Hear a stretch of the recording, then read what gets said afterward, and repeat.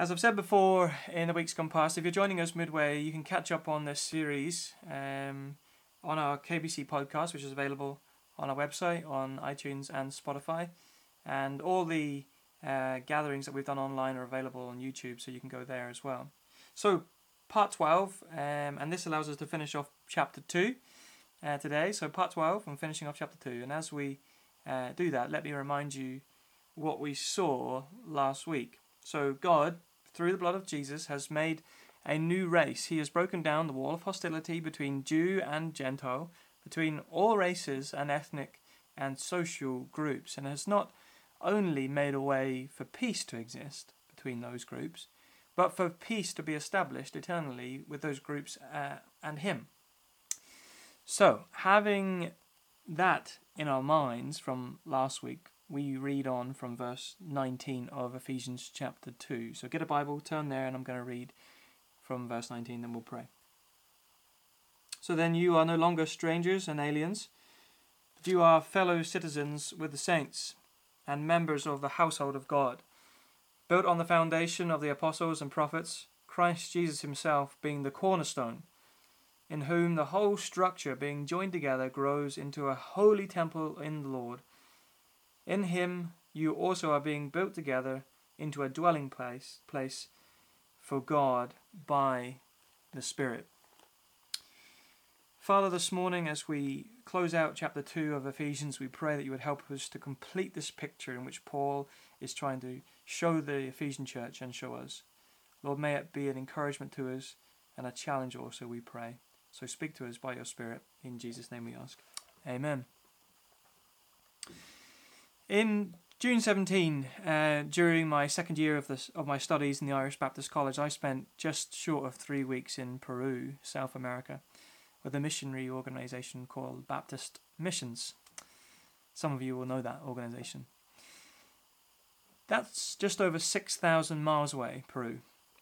6,000 miles away from Northern Ireland, a place that I now call home. And what a wonderful country it is. Maybe you've been there. It is vastly different from here. The culture, the climate, the food. Yet over those 3 weeks, you begin actually to adjust to Peruvian life. You have to. The pace of life, the way of life, the diet, the desert terrain of Tacna, the heat, the dryness with it being placed just on the equator. A wonderful place with incredibly kind people who treated us like royalty. Well, I wonder if you've ever been far from home for an extended period of time. Or, if not, have you ever been away on a week's holiday? I'm sure you have. Well then, I guess, as you probably, like me, you neared the end of your time away, you might have said or thought something like this: I love it here, but I'm looking forward to getting home. Why do we say that? Well, it's probably not because we're not enjoying our time away. We probably are enjoying our time.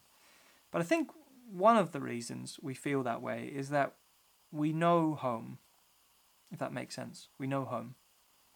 We know the privileges and comforts of home. We know security at home. We have family at home. The place in which we have established our lives, the country and its culture, makes us, in some ways, who we are. And so we look forward to home, don't we? Because we are thankful and, in some ways, proud of our citizenship. That's where we belong. That's our place where we live. So why do I say all this at this time?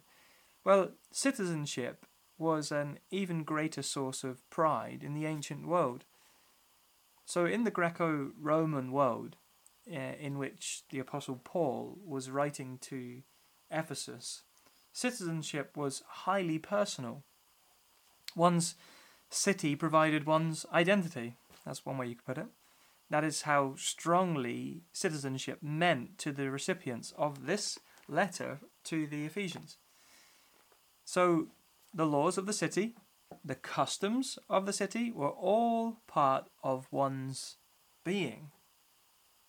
So let me establish my first point here, and it's this. We are citizens of God's city. Look at verse 19, the first half of it. Let's read it together. Turn there if you can, if you've got a Bible. It says this. So then you are no longer strangers or aliens, but you are fellow citizens. You are fellow citizens with the saints. Paul is telling the Ephesians something incredible here, isn't he? He says, God, having brought them from alienation, as we looked at last week and the week before, from alienation to adoption as sons and daughters of God, he is now telling them that, spiritually speaking, they have been made supernaturally, I suppose, citizens of God's kingdom. God's own city. Well, remember, it was nothing that they had done to achieve this. This was God's work. And he had stamped them with a seal of approval over those believers in Ephesus, stating that not only have they been raised from Death Valley, and not only have the walls of division been broken down as a way to God, but God, by his grace, has called the Christian a citizen of his own perfect and glorious city.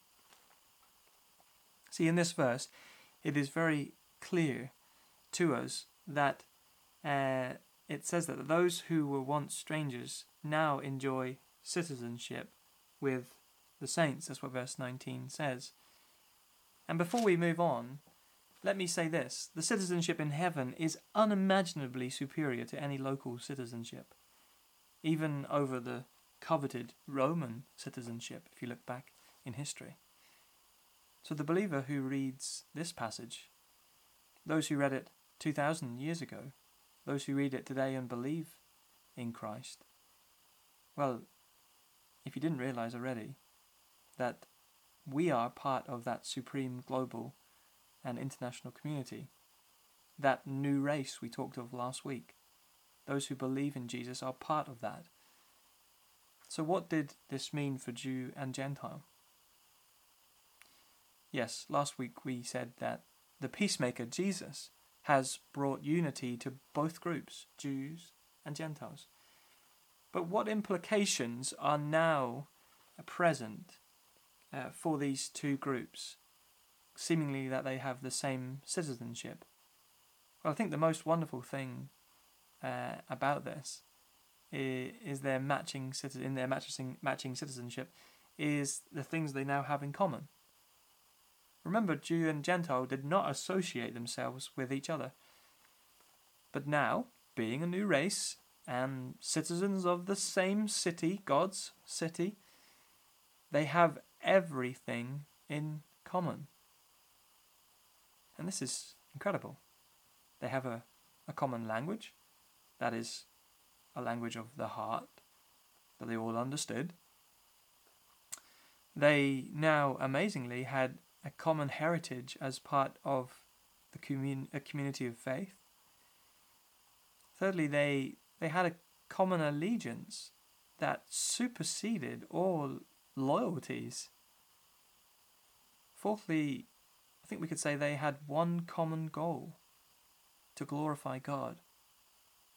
And fifthly, they even had the same final destination, the city of heaven.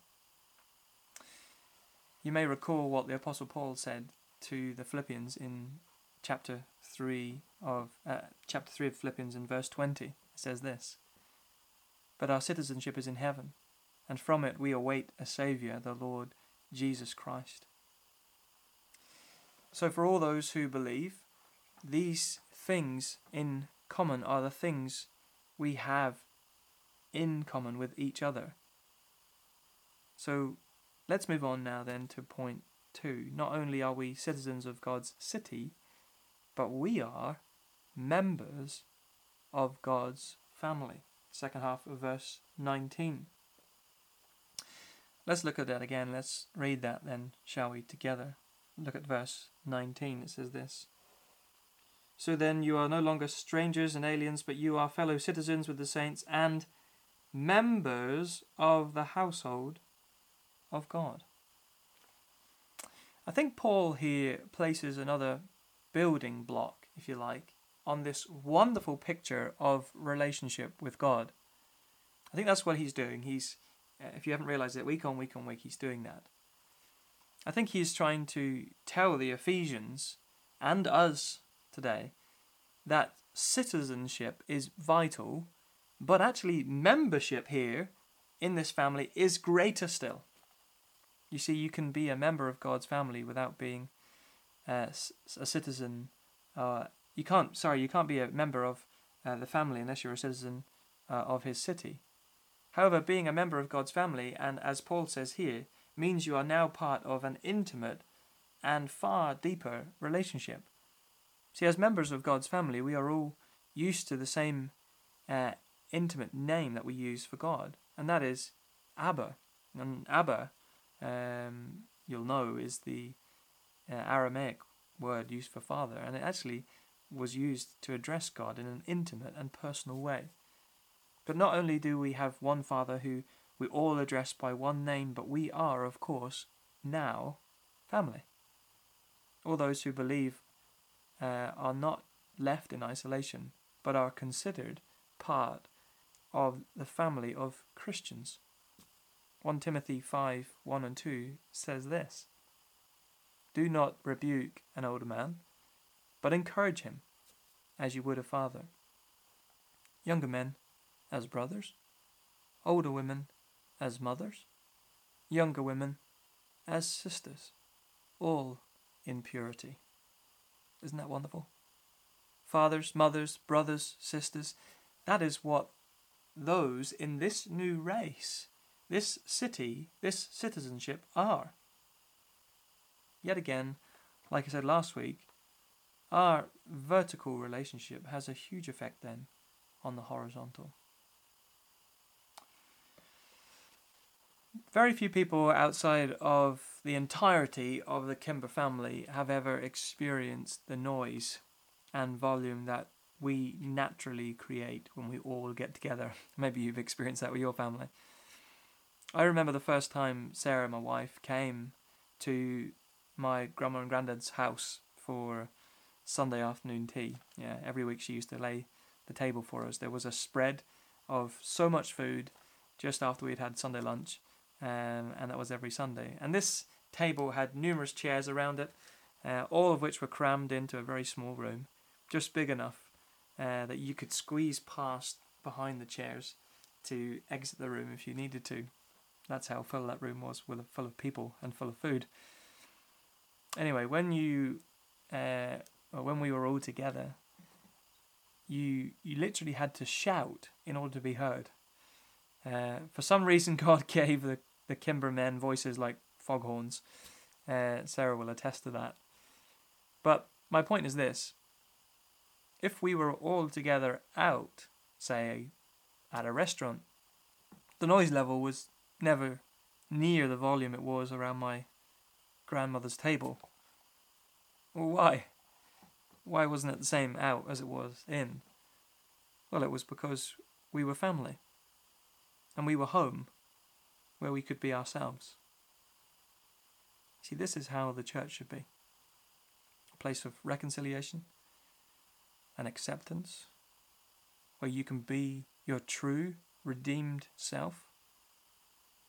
But sadly, so many times we've made it the opposite and frowned upon such people. Maybe they don't fit the mold and such behaviours.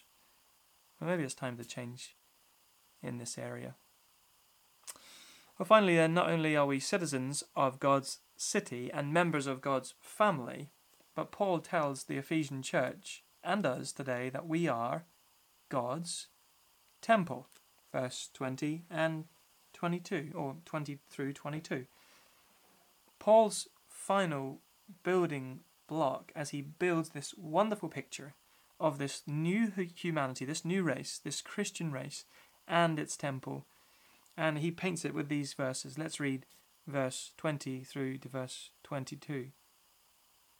So God's temple, built on the foundation of the apostles and prophets, Christ Jesus himself being the cornerstone, in whom the whole structure being joined together grows into a holy temple of the Lord. And in him you also are being built together into a dwelling place for God by the Spirit. Well, three things here as we close out chapter 2. But before we look at those three things, let me remind us that 2,000 years it was the case that the Jerusalem temple had been the official focus of God's presence and God's people. That's where they would have gone. But now this new race needs a new temple, and a static, fixed one would not be adequate. So, the three things are needed. And the first one is this: the foundation. God's temple built on the foundation of the apostles and prophets. That's what it says, verse 20. But what does Paul mean here by apostles and prophets? Well, firstly, I think by the order of the words, he is talking of New Testament prophets rather than Old Testament prophets. Having said that, what we know of both apostles and prophets, which I think is the point today, is that they were teachers of God's word. Therefore, I think what Paul is saying here is that this new temple, this new race of believers, has a foundation in the form of God's word, and that especially of the New Testament. And as we know, if we tamper with any foundation, the temple, the building, will fall. Secondly then, most importantly probably out of these three, this new temple needs the cornerstone. Sometimes we think the foundation is the most important thing to the structure of any building. Well, however important it is, and it is important, it never succeeds the importance of the cornerstone, who in this case is Jesus. For centuries, the immensely rich imagery of the cornerstone has had the designation of the Messiah. From Old Testament you can read that. It points to Jesus. Nearly every ancient Hebrew understood the importance of the cornerstone. You see, it determines the cornerstone. It determines the stability of the foundation and the character of the entire building. See, the building itself was erected in accordance to the cornerstone. The lay of the walls, the dimensions, were a result of the cornerstone. All other stones, all over bricks, were adjusted to it. Therefore, the new race, its shape and stability, will be determined by Jesus Christ, the chief cornerstone. Well, praise God that His Son is the cornerstone to the race to which we belong. Finally then, this new temple needs building blocks. It's got the foundation, it's got the cornerstone, and the building blocks. And those blocks, those stones, that's the Christian, being joined together with other Christians, growing into a holy temple in the Lord. Last week I told you that the Jews had excluded the Gentiles from worshipping in the temple by building literal barriers and putting signs above the doors threatening them with death if they ever enter such places of worship. But God, through Christ, has not only destroyed all division between Jew and Gentile, but now He is building the new temple from Gentile stone. Wow. God reached down into Death Valley and made them living stones.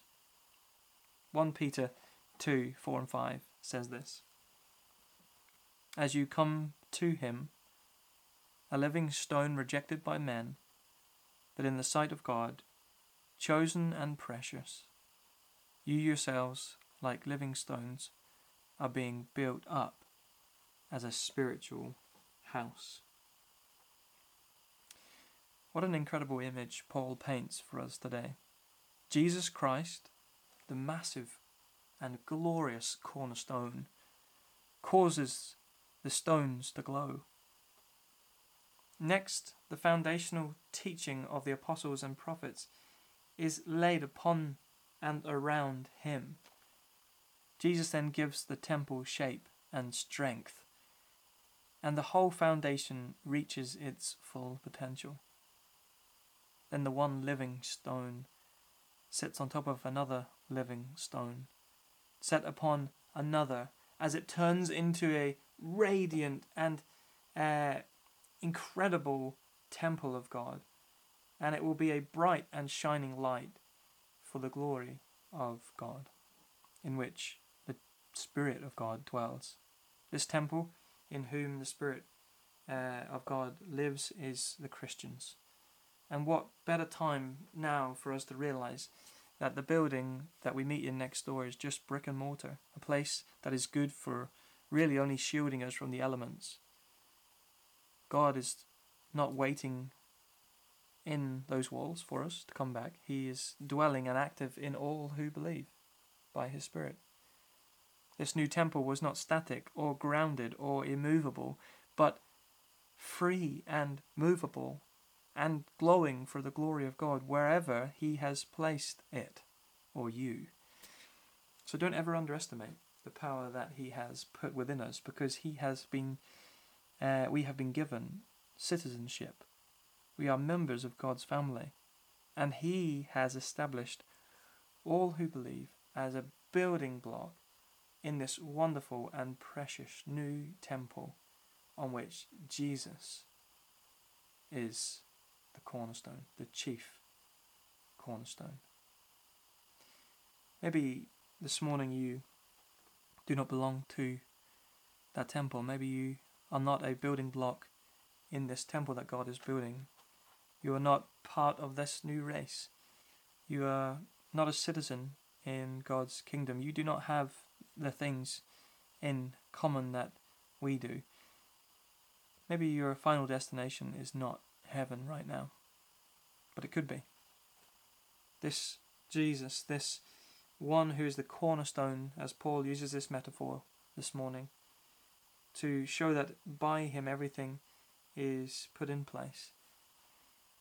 You can trust in him this morning. He is reliable, he is present, he wants to walk with you and to be part of your life. He wants you to commit your life to him and to serving him, and he will be with you and bring you peace and joy and an abundant life. And so you can turn to him this morning. He is listening. The God that we speak of, he is ready, his ear is attentive. And this morning you can cry out to him for forgiveness of sins and commit your life to him today. We pray that you would do that you would have a sense of haste as you do that, and urgency, because God is calling. And a day will come where this window of opportunity will be gone, and we will be with him, all who trust in him. That temple of God, we will be with him in that new place, that place where our citizenship is sure, and it's called heaven. Will you be there with us? Will you join us there? Will we celebrate together? Will we praise God forever and his Son, the Lord Jesus Christ, for all they have done? I pray that will be true and a reality in your life this morning. Father, we thank you for your word. Thank you for the Apostle Paul, who wrote this as you inspired him to do so for the church of Ephesus. We thank you that today we have it in our hands and we can read it and understand it. Lord, we thank you that you have called us into a new race. Thank you that you have given us citizenship in it, in your city. Lord, we thank you that you have called us to be family. Lord, that you are our Father, Abba, Father. You have called us brothers and sisters and fathers and mothers, that we together, although from different backgrounds, from different countries, from different upbringings, Lord, we are all family. May the church look like that, we pray. And Lord, we thank you that we are a temple in which your Spirit dwells. And so as much as we miss being together, Lord, we know that today from your word, your Spirit abides with us, because our bodies are the temple in which you have called your Spirit to live in. So Lord, thank you for all that you do for us. Thank you for your great faithfulness to us. And Lord, continue with us today and through this week, we pray. In Jesus' name we ask. Amen.